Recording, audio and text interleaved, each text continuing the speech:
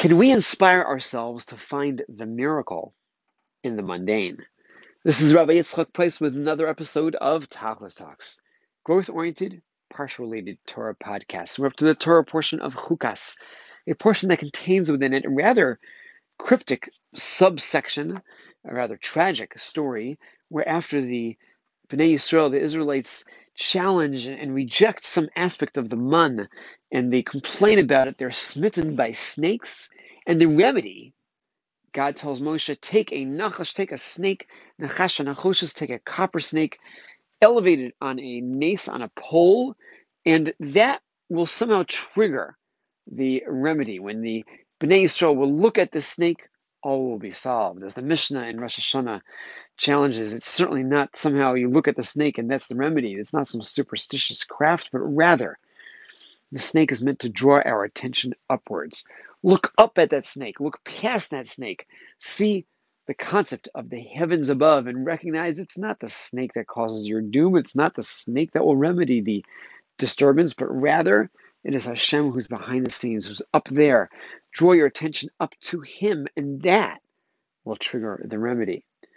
Well, the term that's used over here in the Torah, place the nachash on a nace, on a pole. But the word nace, we often think of in another context as the term for miracle. The nun of the four letters of the dreidel is often attributed to standing for the word nace, nace gadol hayasham. Again, there are other, perhaps more sophisticated understandings of those four letters, but one common understanding is that the nun represents the word nace, represents the word miracle. And throughout our liturgy, we'll refer to Nes Nisim in the Hanukkah and the Purim prayers, Al Hanisim, thanking God for the miracles of old and that He continues to do with us today. Nes pole, Nes miracle, what's the common thread? Well, what is the job of the pole? What is the job of the miracle? To draw our attention upward. Just as it's not the snake, but it's our gazing up and recognizing that Hashem is behind all of this, and that will help us achieve the remedy. Those miracles, God is constantly performing miracles. Everything about our existence is miraculous. But the out of the norm, more extreme, more dramatic miracles are the tools by which God reminds us that He's involved in our day-to-day affairs as well. Look up with that nace. Look up with the pole. Look up with a miracle. Notice me, says God, behind the scenes. This idea that when we have a tough situation in the desert, we're told, look up there, reconnect. Earlier on, when we have the battle against Amalek and Moshe raises his hand, the Mishnah uses the same formula over there. The hand raised is to draw our attention upward to God. Recognize He is ultimately in control. He is behind the scenes. He is involved, and reconnect with Him. And so too when we have the miracles. And again, the more dramatic miracles which are there to remind us that everything about our existence is miraculous. We don't necessarily pay attention to that which is normal, that which is routine, but would we want a life in which we have no expectations of routine?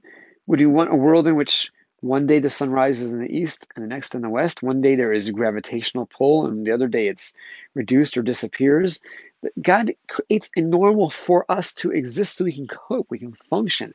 We can expect that when we stand up out of bed, we're going to stand on a hard floor, and today it's actually solid and not turn to some type of watery mush, but that there's reality to the laws of physics being maintained on a day-to-day basis, but that's itself miracle. And when God manipulates the laws of nature to remind us that He is the one in constant control, that should have us appreciate that when things seem to be functioning, quote unquote, normally, routine, the mundane is really the miracle. And it's such a different life when we can appreciate the little things, the ability to get up out of bed in the morning. Recently, we had here in Cincinnati a guest speaker of David Lieberman, Dr. David Lieberman. Many of you may have heard him or seen his lectures available. I'll give a plug for his many, many lectures on Torah Anytime.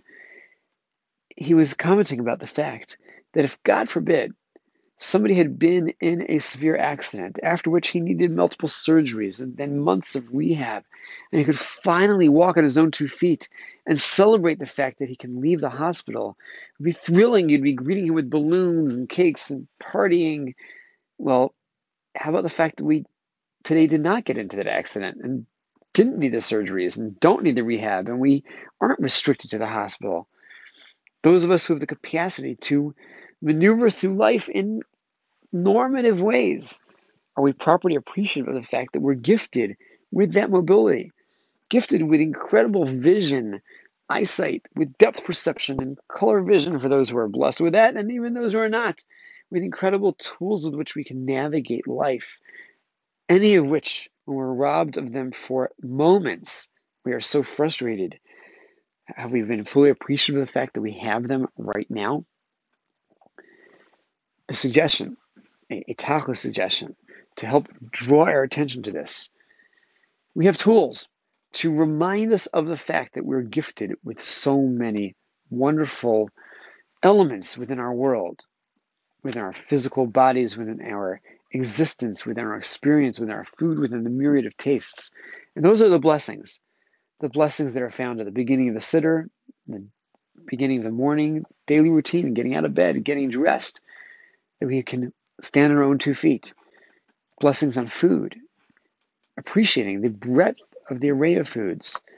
And those who are not currently saying them, to adopt a practice.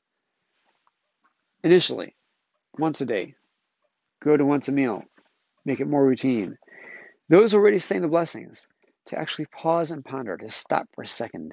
It becomes so routine, we lose sight of even the great tool that the blessing is to provide us with greater appreciation. We have to pause to appreciate. We have the opportunity to appreciate. Pause before saying that blessing. For the second, a split second can make such a difference in the fact that I'm actually articulating gratitude rather than simply racing through a formula.